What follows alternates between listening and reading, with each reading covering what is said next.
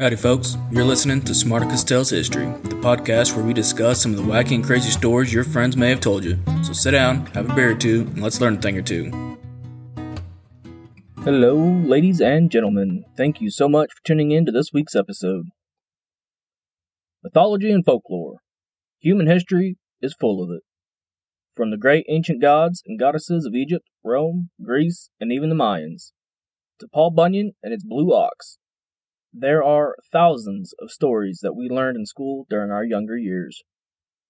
So much so that when you have been out for a while, we start to forget which heroes and villains were real to begin with. Some you may have forgotten even existed in the first place. Well, this week's story is about one of those heroes. One who, in fact, was a very real person. That person goes by the name of John Chapman.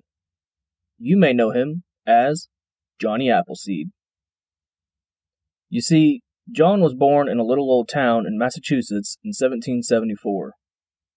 His father had fought in the American Revolution War, and his mother died when he was young. What else do we recall about Johnny Appleseed? Well, we can recall that he, of course, traveled the country planting those apple seeds wherever he went. What we don't know, or that we had always presumed, was that they were the apples much like we see today in the grocery stores.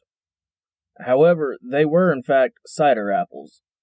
Now, cider apples, although they can be eaten, they tend to have a very bitter or dry taste to them, but they do make for an exceptionally excellent beer. He planted his first nursery in 1798 in Allegheny Valley, Pennsylvania, and simply started to walk west. Throughout Johnny's travels, he would try and think of the best places that the pioneers might travel and settle. It is in those places that he would plant nurseries for them to harvest in a few years. The settlers would use them to make that excellent beer I spoke of a moment ago when they didn't have access to sanitary drinking water, or when they just wanted a beer, which was quite often. Well, after a while, people began to take notice of what old Johnny Chapman was doing. The stories began to spread about Johnny's physical endurance and his skills as an outdoor man. People also took notice of Johnny because, Johnny didn't wear normal clothes like the other folks of that time. He was often seen wearing what would appear to be an old burlap sack with holes cut out for his head and arms for his shirt, a tin hat, and on his feet were often old, worn-out shoes, or no shoes at all. And, there's no mention of any breeches, although I'm sure they were there. One fun fact that many people may also not know about him was that he was a very devout follower of the mystical teachings of a Swedish man named Emanuel Swedenborg. He would take those teachings and try and convert the various people that he would encounter, handing them the writings that he carried with him, along with those apples. Now, given his attire and what these teachings were about, I can only imagine what was going through these people's heads as he encountered them. Now, John Chapman died in Fort Wayne, Indiana, but before he did, as I recall, the stories tell of him traveling all the way to California and planting those apple trees. However, in reality, he only made it as far as Illinois or Iowa, which, to be quite frank, is still pretty far, traveling on foot and planting those trees. For those that don't know, that's a span of 5 states across from Pennsylvania all the way to Iowa. Now, in 1871, children were still being told about the traveling man and the trees that he planted. Only this time it was found written in a monthly magazine written by a preacher and journalist named W. D. Haley.